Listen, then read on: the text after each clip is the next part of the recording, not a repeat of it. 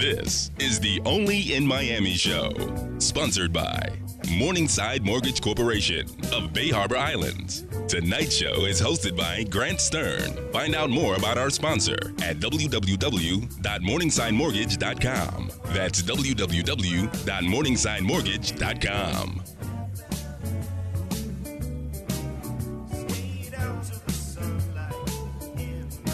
This is the Only in Miami show, and I'm your host, Grant Stern. You can find me on Twitter at Grant Stern and everything about the show at www.onlyinmiamiradio.com. News, politics, culture, and more. Check it out at onlyinmiamiradio.com. Well, if you're stuck in traffic, kick those shoes off and relax. You've got to stay tuned for tonight's program. We've got three very special guests coming onto the show tonight, starting with Florida State Representative David Richardson. He is running for the Democratic nomination in Florida's 27th Congressional District, and he is joining us live in the studio at the top of the hour. Then we're going to re-air for a couple of minutes a very special interview we did with Eileen Higgins. She is running in tomorrow's special election in Miami-Dade County District 5. She's running for the commission. So if you live in Brickell, if you live in Shenandoah, if you live in parts of Miami Beach, if you live in Little Havana, there is an election tomorrow, is an election day, and you've got to go out there and vote tomorrow. And I got to tell you, we don't endorse a lot of candidates on the Only in Miami show, but we have endorsed Eileen Higgins for District 5, Miami-Dade Commission seat, and the election, the special election, is being held tomorrow. Tomorrow is your last chance to vote. If you're registered to vote in Miami's District 5, go out and do so tomorrow. Then at the end of the program tonight, we have Ladra coming in. Elaine del Valle is the Emmy-winning author of PoliticalCortadito.com, and she will be joining us at the end of the program to talk Miami politics. I think nobody lives it more than she does, and I can't wait to have Elaine back on the program. It has been too long. But this is the part of the program where I get to speak with you, the audience, directly for a few minutes about issues of importance that impact us citywide and sometimes beyond. And tonight, I would like to speak about the problems that we've had in the city of Miami with a racist commissioner. It's unfortunate, but I bring you the true and factual news that we have a racist commissioner in our 3rd district. And I'm talking about Joe Carollo. His brother, Frank Carollo, served in that district for 8 years very honorably.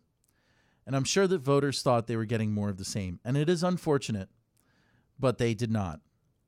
A few weeks ago, Mr. Carollo interrupted a public meeting to hurl a racial slur at the chairman of that meeting, another city commissioner.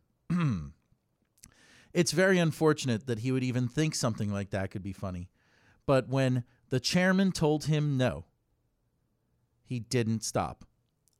That kind of breach of decorum on the dais in the city of Miami is not acceptable. City of Miami commissioners earn over $100,000 a year to do their jobs, which are considered part-time. And Commissioner Carollo has been elected the mayor of Miami in the past. He has spent over 8 years on the commission in the past. And a little bit of homework explained why he believes this is acceptable behavior. Mr. Carollo became the youngest police officer in the state of Florida when he was 18 years old and was forced to resign when he placed a KKK flyer into an African-American officer's locker. Then he proceeded to campaign for George Wallace, the segregationist candidate in 1976. Mr. Carollo's history at the city of Miami is laced with these kind of racist outbursts. He hurled racial slurs at the city of Miami's former manager in 1984 and another commissioner. Mr. Carollo, quite simply, has a history of racism that cannot be denied, and he cannot explain away his most recent racial slurs on the dais of the city of Miami. This wasn't at a cocktail party where it's still not acceptable, but it's not his official job. If he has those views and wants to keep them to himself or wants to tell his friends, that's one thing. But as an official representative of the city of Miami, as one of the top 6 elected officials, it is unacceptable. And if he can't hold on to his personal feelings during a public meeting, and if he is insulting the chairs of public meetings with racial slurs and then proceeding to do so even when told to stop, he should step down right now and let the city of Miami voters choose someone else. The city of Miami deserves better. And we'll be right back. This is the Only in Miami show.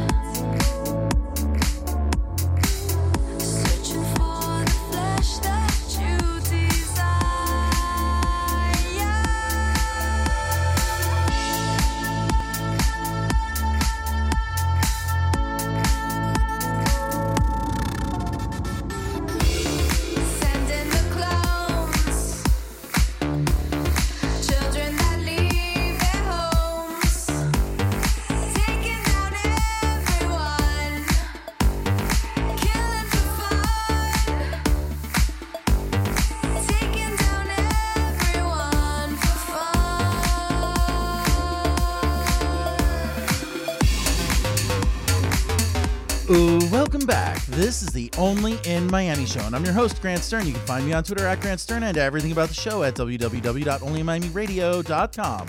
News, politics, culture, and more. Check it out at onlymiamiradio.com. And we are back live with Florida State Representative David Richardson. He is a Democratic candidate for the nomination in the 27th Congressional District, covering most of Miami's East Side. David, thank you so much for joining me on the program tonight. Thank you for inviting me. It's glad to be back. That's right. So, David, I wanted to ask you your first impression about the debates that were held last week. This is the first time that all the candidates have gathered in one room, and it happened on Saturday morning at the University of Miami. What was your opinion of what transpired in the room? Because a lot of critics have said, well, geez, they didn't ask all the tough questions. So the Saturday debate was the second one where everyone did gather, but as you know, on Tuesday there was a debate where Donna Shalala didn't show up. So that would be the Miami-Dade Democratic Party's debate, which she skipped on Tuesday night, and then a number of people, including myself, called her out and publicly shamed her for not showing up, and she did show up for the Saturday morning. And yeah, I heard some of the reporting and some of the pundits talking about what we didn't ask and what we didn't ask and what we didn't ask. So, I would tell you that I felt pretty good about it when I left. I walked into the debate with one primary goal, and I feel like I accomplished my goal. And that is? My goal was to get her to commit to 3 more debates, and I accomplished my goal. So for me, I felt like it was a success. Well, you know what? You're going to have 3 opportunities to duke it out with Donna Shalala and with the other contestants. There's a total of 5 people running in the race, but I would say there's really only 3, a few serious candidates. I mean, there was, 8, 9, 10 people running at one point? Yeah, there were 8 and then 7 and then 8, and now we're down to 5. I don't know if you saw the Associated Press a couple of weeks ago where they basically said this looks like it's going to be a showdown between State Representative David Richardson and Donna Shalala. Right. I mean, that is what it's starting to look like here. Some of the candidates are complaining about pitchforks. I don't know exactly what that means. If somebody steps on a pitchfork, I guess it's a problem in their political career. But, it's been a very interesting race. However, you've got a surprise, right? I mean, there's something happening in this race, and dare I say, you may be able to tell our listening audience a little bit about it. Well, tonight? we're going to be making a campaign announcement tomorrow, so everyone's going to have to wait until tomorrow. But we're going to be making a very important announcement. But I think it's fair to say that for anyone who thinks that I'm wearing kid gloves, stay tuned because the gloves are coming off. Well, you know, in your career as a state representative, you've done a lot of investigations. So, am I getting warmer here? Well, I would say stay tuned for tomorrow. It's interesting you mentioned my work as a state representative, and that's what was kind of most surprising about some of the reporting on the debate on Saturday is anyone who's followed my work in Tallahassee knows that nothing I do happens by accident. You know, I'm very strategic. I think about things in a very strategic way. So even if you look at the debate, I did take on Donna Shalala on Saturday morning on two major issues and called her out in a very significant way. And if anybody was watching that carefully, they would have observed that I called her out only after I got the commitment for the 3 more debates. So again, that was my goal. I got that accomplished, and then I started calling her out. And I got in a couple of really good points. First of all, she's given a ton of money to Republicans in Tallahassee. So, she's going to have to talk about that. She's going to have to explain it. Well, I mean, Donna Shalala donated money to her opponent in this race, to your opponent, Bruno Barrero, who was the godfather of the Marlins Park. I mean, there were 9 county commissioners. It took 3 city commissioners. He's not the only one, but Bruno Barrero, it was his county commission district that installed the Marlins Park debacle, and Donna donated to him. Tell me a little bit more about the state candidates that she donated to, because, I mean, those people actually have a lot more impact on what happens in people's lives than they realize, and it's very localized because it's the state. Yeah, absolutely. So the 6 years that I was up there fighting for core Democratic values, and I'm standing and doing vociferous debates on the floor of the House. Now, every time I think about all those debates, I think, I'm debating with a Republican member, and she was standing right behind him and giving them campaign contributions. I think a couple of the more notable ones is the former state senator, former Representative Frank Artiles, who resigned from the legislature in disgrace, and she contributed to his reelection campaign. He's the same legislator that wrote that hateful bathroom bill that attacked the LGBT community that affects me and my friends. So I take that very personal. Well, what's ironic about that is that he's actually spending her money today, Frank Artiles, to poll the election to see if he's going to run again. And I have that from a very, very good source, a former Republican state legislator told me this. And then I went out and I did a little bit of research, and he's actually been talking about using Donna Shalala's money on Univision. He said that it was all a political hit job and that his fundraising trips to the Kentucky Derby with the Hooters girls were all legitimate.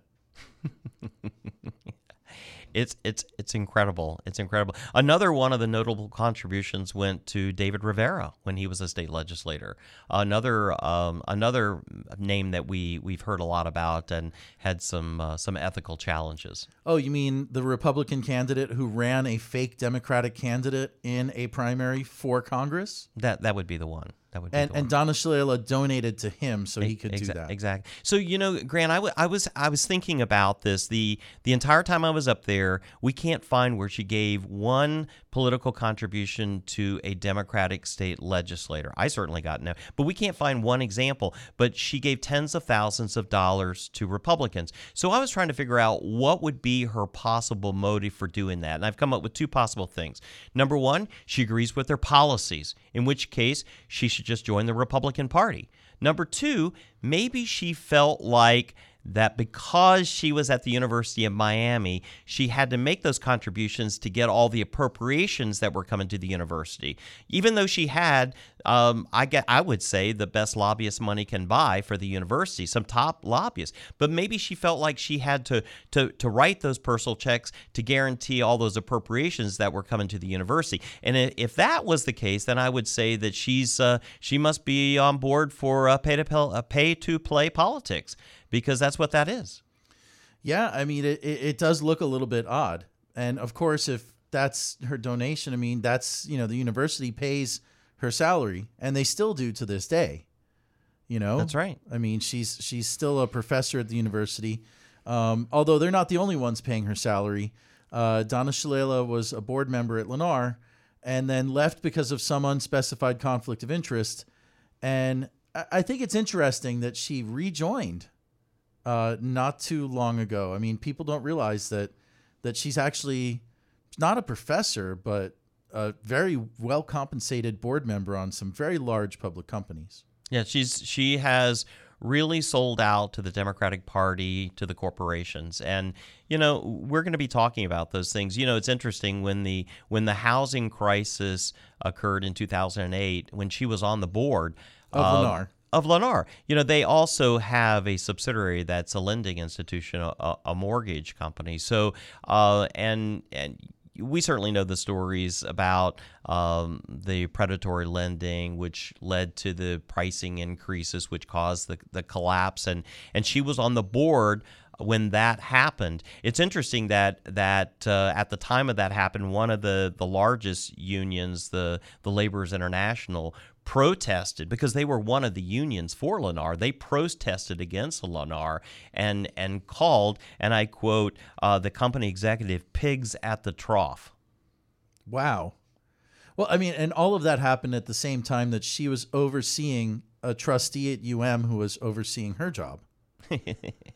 It's really hard. You can't make this stuff up. You can't make it up. You can't make it up. And then we can talk about when she left Health and Human Services as a secretary and went through that revolving door and ended up at United Health, a large for-profit healthcare company, where she raked in hundreds of thousands of dollars. Well, I actually wanted to backtrack to Donna Shalala's time at Health and Human Resources because, I have a copy of Bill Clinton's biography, that 2-volume, donkey choker thing that, before everybody knew all this other crazy stuff was going on, everybody ran out and bought the biography, and of course I did.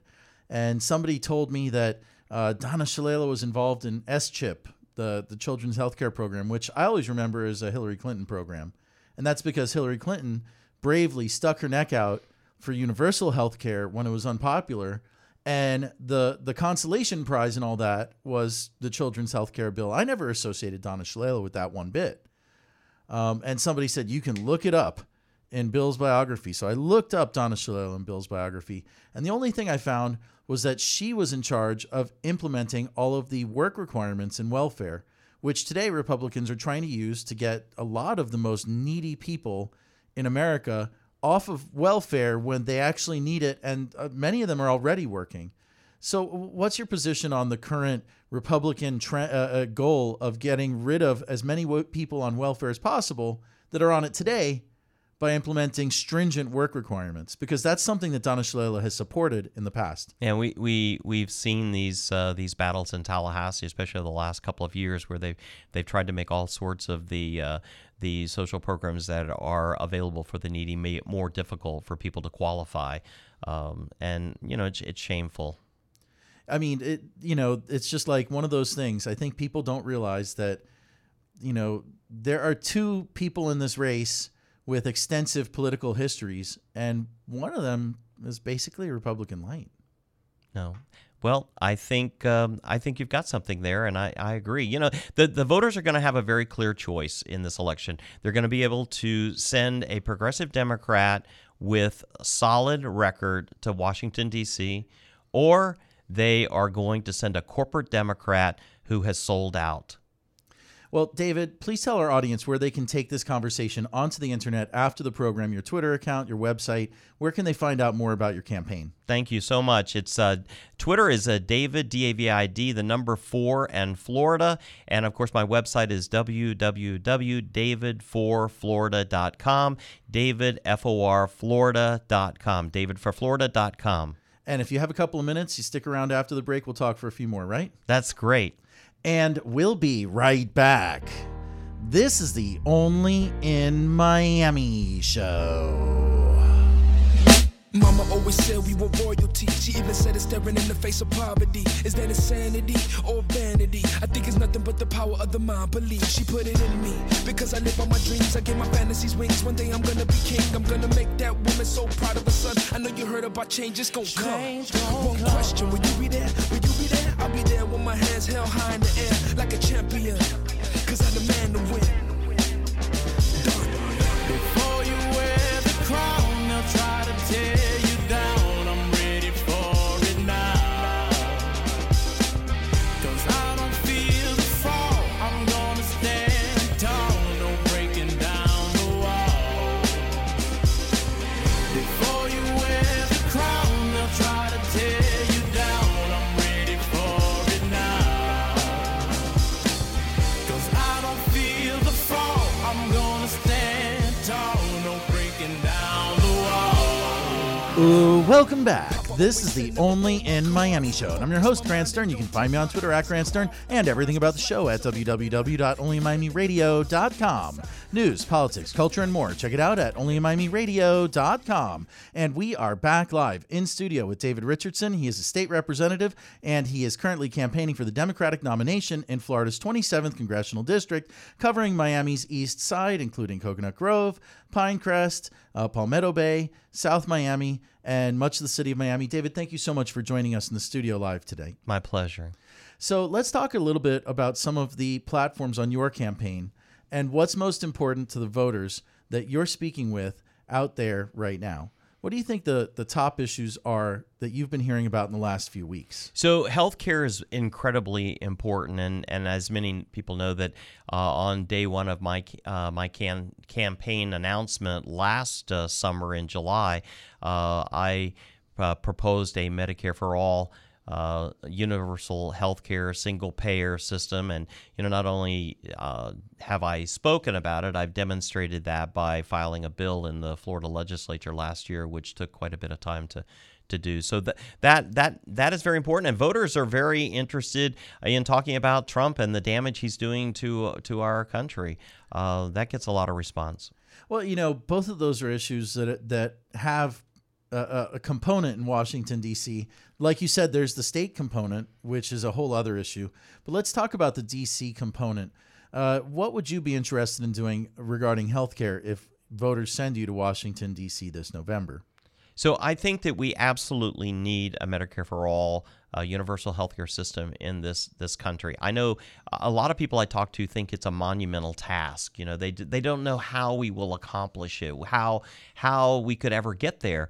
But I say all these industrialized countries around the world have done this, and they've done it successfully. So when people say it's not possible, I know that's not true. Well, I mean, I've read studies that say that Medicare's expense ratio is about 3%. And private healthcare, Obamacare, only recently capped it at 20%. And that expense ratio, that's actually the amount of money they don't spend on healthcare. So isn't that a big part of the equation? Yeah, and there are so many things that the government is spending money for now on healthcare that can be reprogrammed. You just look, for example, as you mentioned, we get a lot of medical dollars from the federal government in Tallahassee. In fact, it's the biggest piece of our state budget is the money that we're getting from Washington D.C. And we get money for the low income pool. All of those things can be rerouted and put into a universal healthcare system. So let's talk about the other issue that you brought up. I mean, I'm going to leave this up to you because there's a lot you can talk about in foreign policy, and I don't think we've had this chat before. What's the number one thing that you think Congress needs to do right now about America's foreign policy? Wow. Related to Trump, because there's a lot that could be done. So this is really broad, but the truth is that the way he has positioned our country and the way he speaks to other countries, he has denigrated. He is hurting our position in the world because we're not the world leader that we're expected to be because of his actions and the way that he is presenting the country and the way he denigrates other world leaders. So that's the number one thing that he has to do, although I just don't think he's capable of doing, because it's not within his being to correct that, because he's so arrogant. But that is really, you see him and you see how different he is from a world leader like Obama, who extends the hand and tries to have the conversation with everybody in a respectful way, even when you disagree with them, and not be dismissive.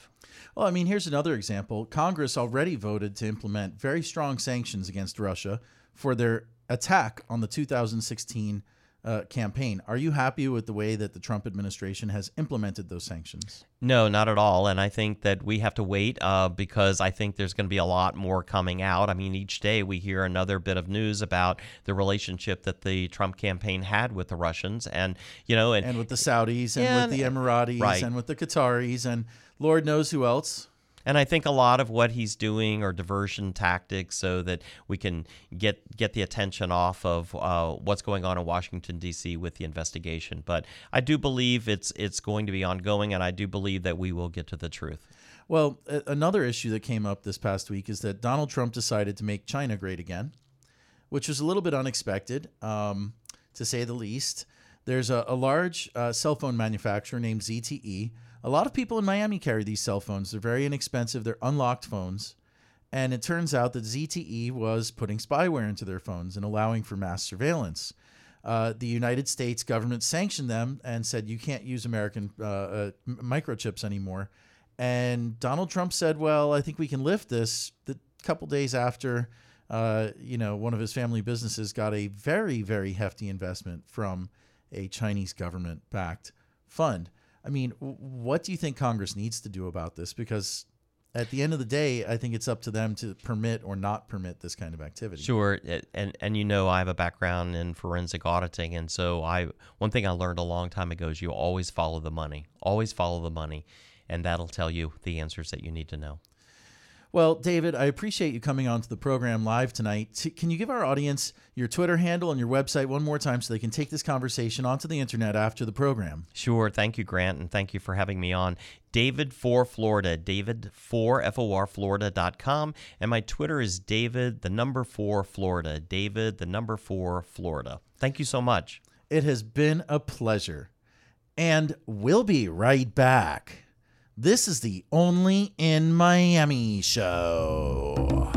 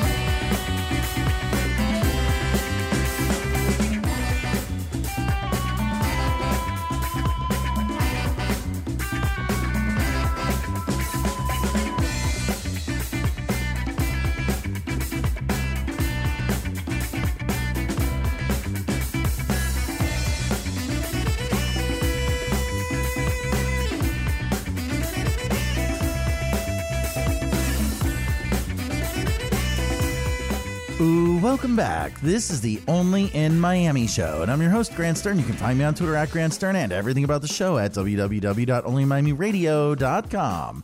News, politics, culture, and more. Check it out at onlyinmiamiradio.com. And we are back in studio with Eileen Higgins. She is running for Miami-Dade County Commission District 5. There is a special election for that seat coming up on May 22nd. That's right, this May 22nd. Early voting has already begun. It is not too late to get your absentee ballot. If you live in Miami, if you live in Miami Beach, Brickell, downtown Miami, Spring Hill, Shenandoah, all of those neighborhoods, get out and vote right away. Eileen, thank you so much for joining me on the program. Thanks, Grant. Glad to be here. It is my pleasure to have you on the show, and I've wanted to have you on for a while, too, but you have that Monday night gig. I know. I always teach on Monday nights, and your show is always on Monday nights. I know. It's a popular night. I can't ditch my students. It's first of all, they're relying on me, and second of all, they're kind of cool because they're all small business owners and entrepreneurs. So that's how I spend my Monday nights. So tell our audience a little bit about the class that you teach for these entrepreneurs and how you think that experience informs what you're trying to do at the commission. Because, there are people that are just career politicians out there running for office, but you actually have a lot of business experience. I do. So the course is called Biz Hack, and Dan Gresh is kind of the founder of the course, and Dan and I have been co-collaborating, I guess, for 2.5 years. And the reasoning behind the class is we just began to realize that there were lots of small businesses out there. Small business owners and entrepreneurs tend to have a good product idea and sometimes a good service idea, but they often lack the ability to connect that idea with customers, right? And customers half the business. And so that was a missing link or a missing skill set in all of the county. We couldn't find it anywhere else. And so Dan spearheaded the program, and now I'm part of the curriculum development and teaching team.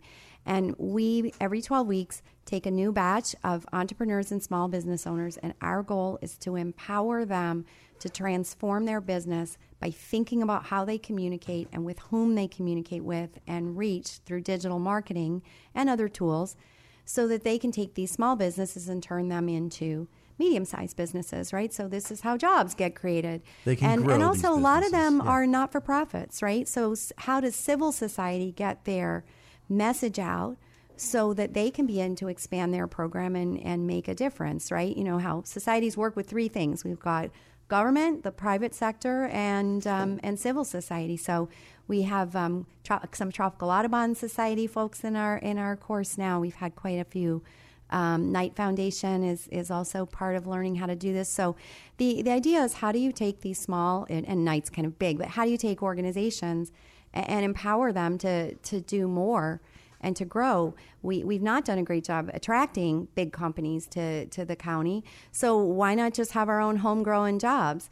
And you've read, as much as I do, every week we're reading about what a great startup scene we have here in Miami, but we don't have a great scale-up scene, and we need to. And the county has no structured programs designed to empower and accelerate our small businesses into medium-sized businesses, which, by the way, are higher-wage jobs.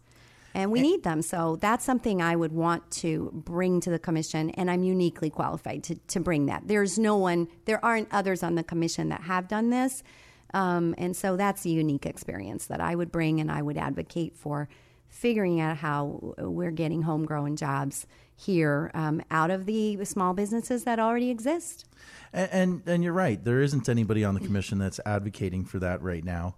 But let's turn our attention to a current issue that's happening in your district, which is the debate over a proposal to create a Formula One race in downtown Miami. Now, one of the things that happened the last time there was an auto race in downtown Miami was that it was the Formula E race. Yes. And they used a piece of county property that is Parcel B. It's still a parking lot. I was just going to say, it's sometimes known as Dan Paul Park, which is what residents want it to turn into, but they call it Parcel B, and it, like you said, is still a parking lot. Yeah. So what's your position on bringing the Formula One race into downtown and Dan Paul Park? So from what I can tell with the City of Miami Commission, which is, they're looking very likely to pass this, to bring this here. I can tell you the Formula E thing was a disaster if you lived in the neighborhood. First of all, there was no consideration for how pedestrians would cross the street. You literally had to sometimes, you just couldn't cross the street. Buses, they took up so much of the street that for a bus to let a person off next to a barricade, they had to take up both of the other lanes of Biscayne Boulevard. So anyone on public transit got out in the middle of the street and all traffic flow was completely stopped. So I think we can learn from that. We better learn from that because that was absolutely a mess. It was a mess. It was a total mess. And And it was a mess for at least a month and a month afterwards by the time they broke the whole thing down. So what the city's got to do is take the neighborhood into consideration as they begin to look at this. They've got to say, how are we going to get pedestrians across the street? How are we going to get buses down Biscayne Boulevard during the construction of this whole mess? Because, during the race, of course, it's going to be cars going however fast those cars go, 100 miles an hour. So we've got to do that. And we've got to figure out how do we restore whatever they demolish, right? Because it's not just going to be Parcel B that's going to be demolished, the grandstands and everything else in Bayfront Park and that. The other thing the city needs to balance, and the Formula One people better figure out, is every lot on Biscayne Boulevard that now is a small business on are ready to be demolished, and the city's already approved plans for these giant new buildings. So, when we do giant new buildings in downtown, they always let them take up the street. They never put pedestrian scaffolding for us to walk down the street. And so the question becomes, how does the city balance those plans? The other thing is, this is a 10-year plan. We've got the new bridge, right, which at some point in time in those 10 years will be under construction. So there's literally a chance that if they don't plan properly for this, that you will not be able to move a single human being, whether on a bus, a trolley, on foot, or on a car with all that construction during the Formula One setup and takedown. So, that's our message. I'm on the board of the Downtown Neighbors Alliance. That's our message to city commissioners is think, right? This could be a real economic benefit for the county done properly, and it can be an absolute disaster if done improperly. And so they need to think and they need to plan. And I'm not convinced 10 years is the right solution.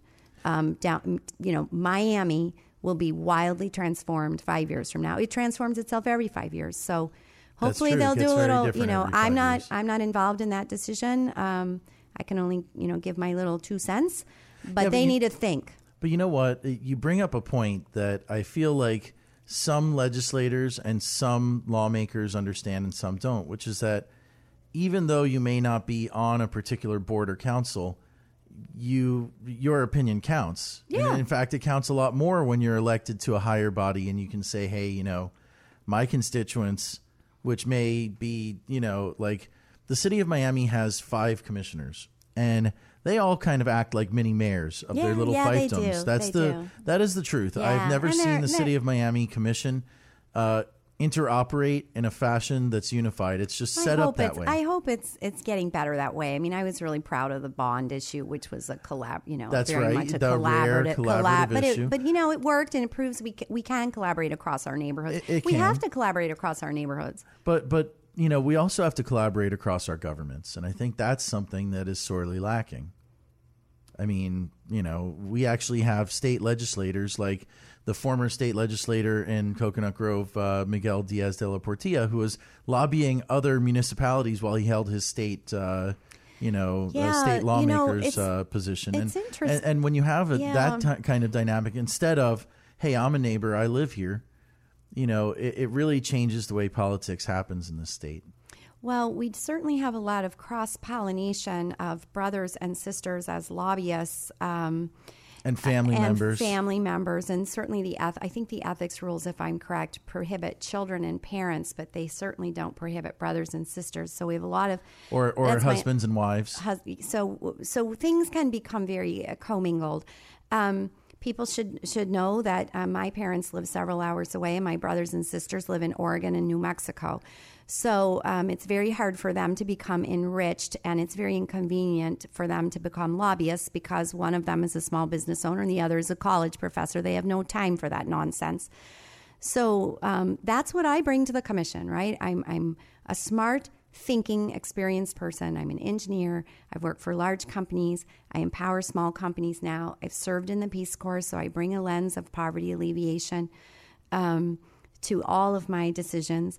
And I can tell you, enriching myself will never be part of the decision process. You may agree with everything I decide. You may disagree every now and then, but you can be assured that I will never be making those decisions based on special interests and the interest of my family as I do them. So things are a bit more, discombobulated or interconnected than they should be in our county and city government. So, Eileen, tell our audience in just a minute why they absolutely 100% need to vote for you on May 22nd in the special election for Miami-Dade Commission District 5. So for what I tell people is I will be a new voice on the commission. I bring a different set of eyes. I have worked in all parts of the community throughout the county. So yes, I'm a District 5 resident, but I also have started and intend to continue to solve problems throughout the county. I can assure you, as I just mentioned, that I intend to do that with integrity and with value. And my goal is to bring a little bit of balance into decision making around the county. We have an economy that works for some of us, but not for all of us. And so we need to begin some balance into that so that everybody that lives in the county begins to benefit from the development that tends to just benefit a few of us. Well, Eileen, thank you so much for joining us on the program tonight. It's really been a pleasure having you on. Well, thank you so much. I really appreciate the time and of course, your interest in just spreading the word about local elections. Sometimes people aren't even aware of what a difference their commissioner can make for them. And Eileen, tell our audience one more time, where can our people take this conversation onto the internet after the program? So my website is eileenhiggins.com. You can connect with me on Facebook there, also on Twitter. Twitter is you can find me at Eileen Higgins, but at Eyes on My World is the handle. Also on the website, you'll be able to download your early voting locations. Early voting starts on the 12th, goes through the 20th. So there's 10 days of that. The county's doing a great job at making sure that people have access to early voting locations in the neighborhoods, Government Center, City Hall, Miami Beach, Shenandoah Library, and then the Hispanic Branch Library over in Little Havana. So very convenient to vote Saturday, Sunday, Monday, Tuesday, Wednesday, Thursday, Friday, Saturday, Sunday. And then, of course, if you run out of time, then May 22nd at your polling location. Alrighty, so you can find out more about where to vote, which is going on right now. Early voting is happening right now in the Miami-Dade County District 5 Commission race. And check out eileenhiggins.com. That's www.eileenhiggins.com to find your polling place. And we'll be right back. This is the Only in Miami show.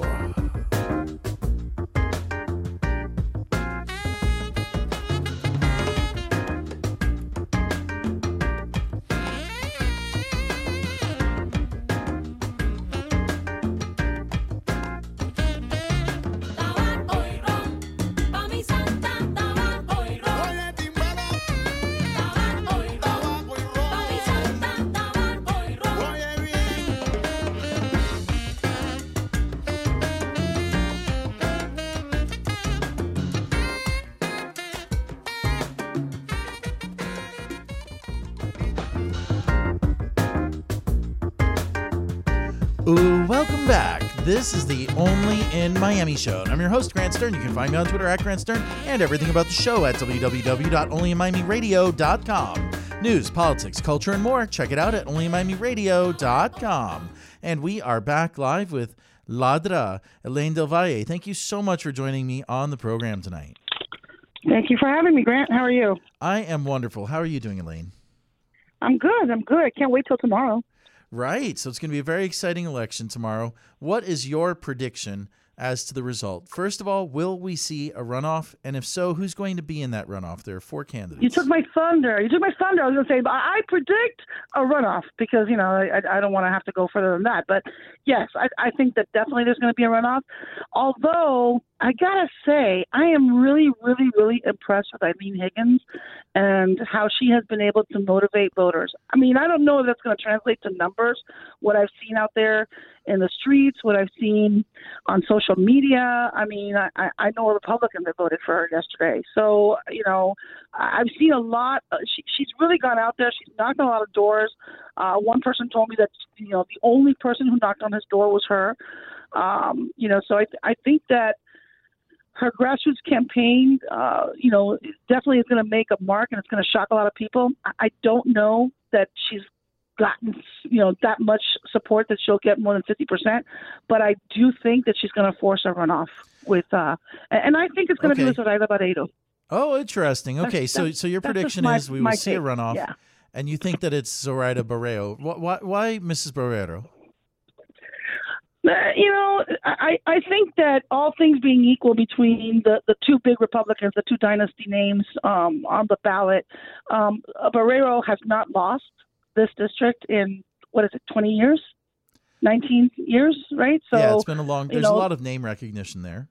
Yeah, there's name recognition for Diaz de la Portilla also, but this is Barrero's district. This has been Barrero's district for 20 years. So it's not just name recognition. It's the Barrero machinery. It's the Barrero community, that's going to go out. The same people that went out and voted for her husband, I think, are going to go out and vote for Zoraida Barrero.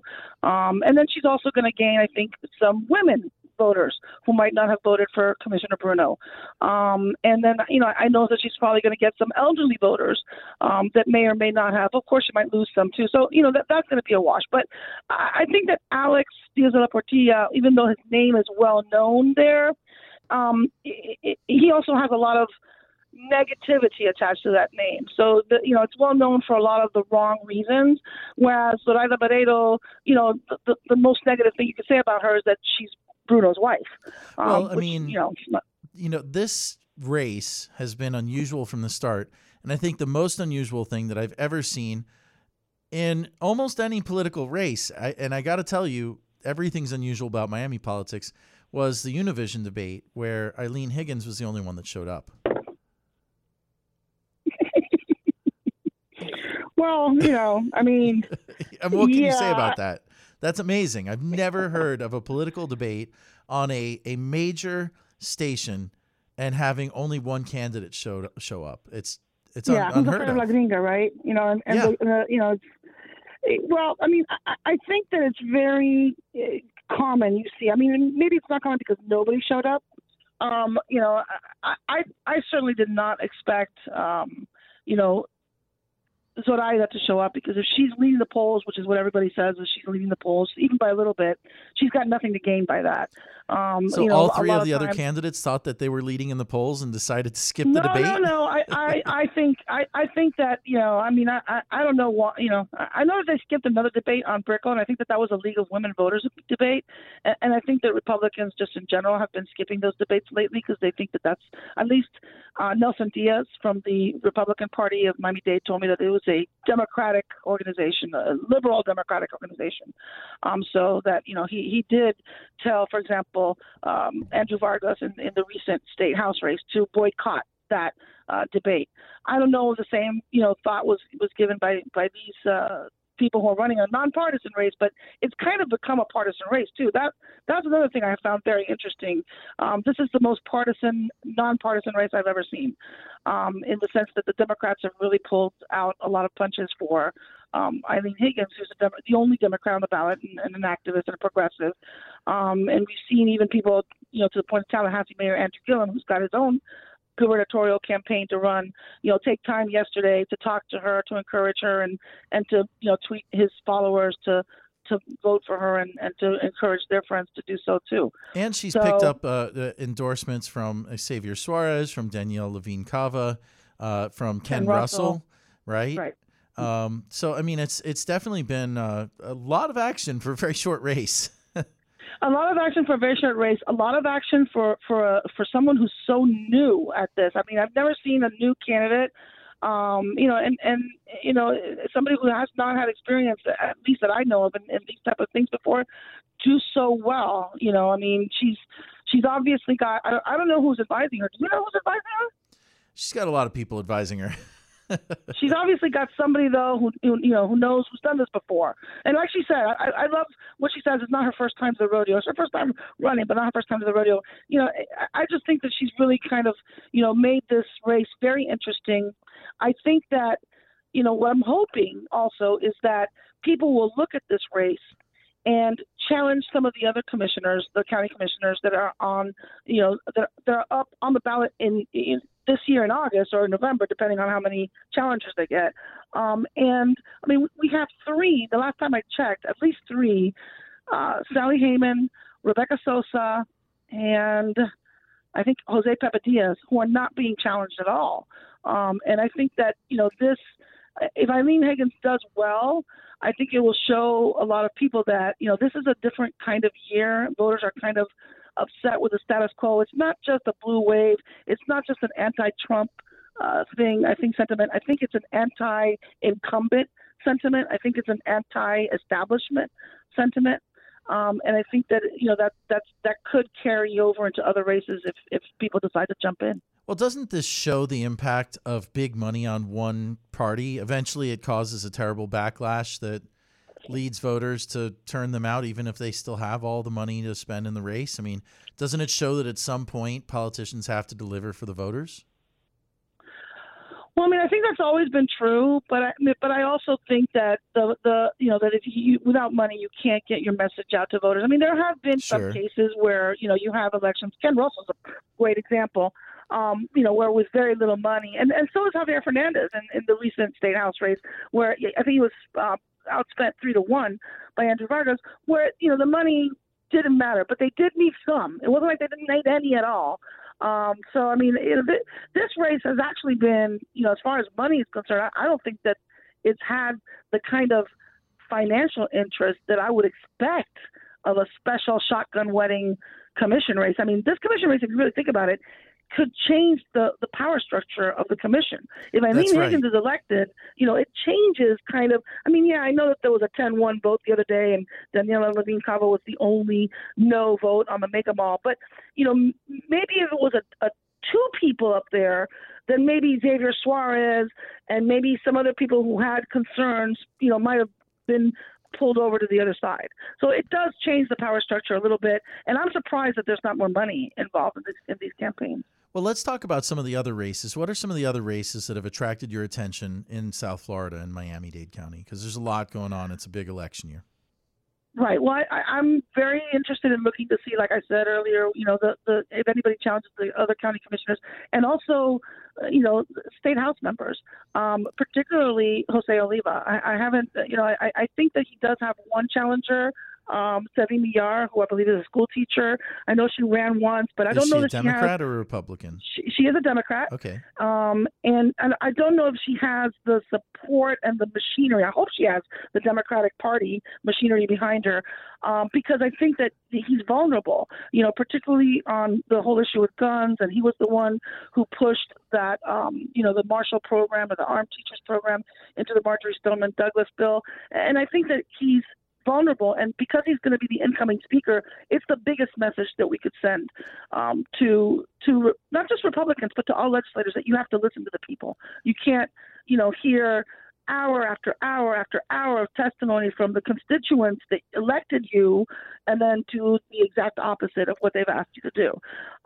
So I mean, I'm hoping that somebody will run, that PR will do good against him. Let me pose this question to you, because this is, I think, one of the big questions nationally, but it's certainly a big question locally.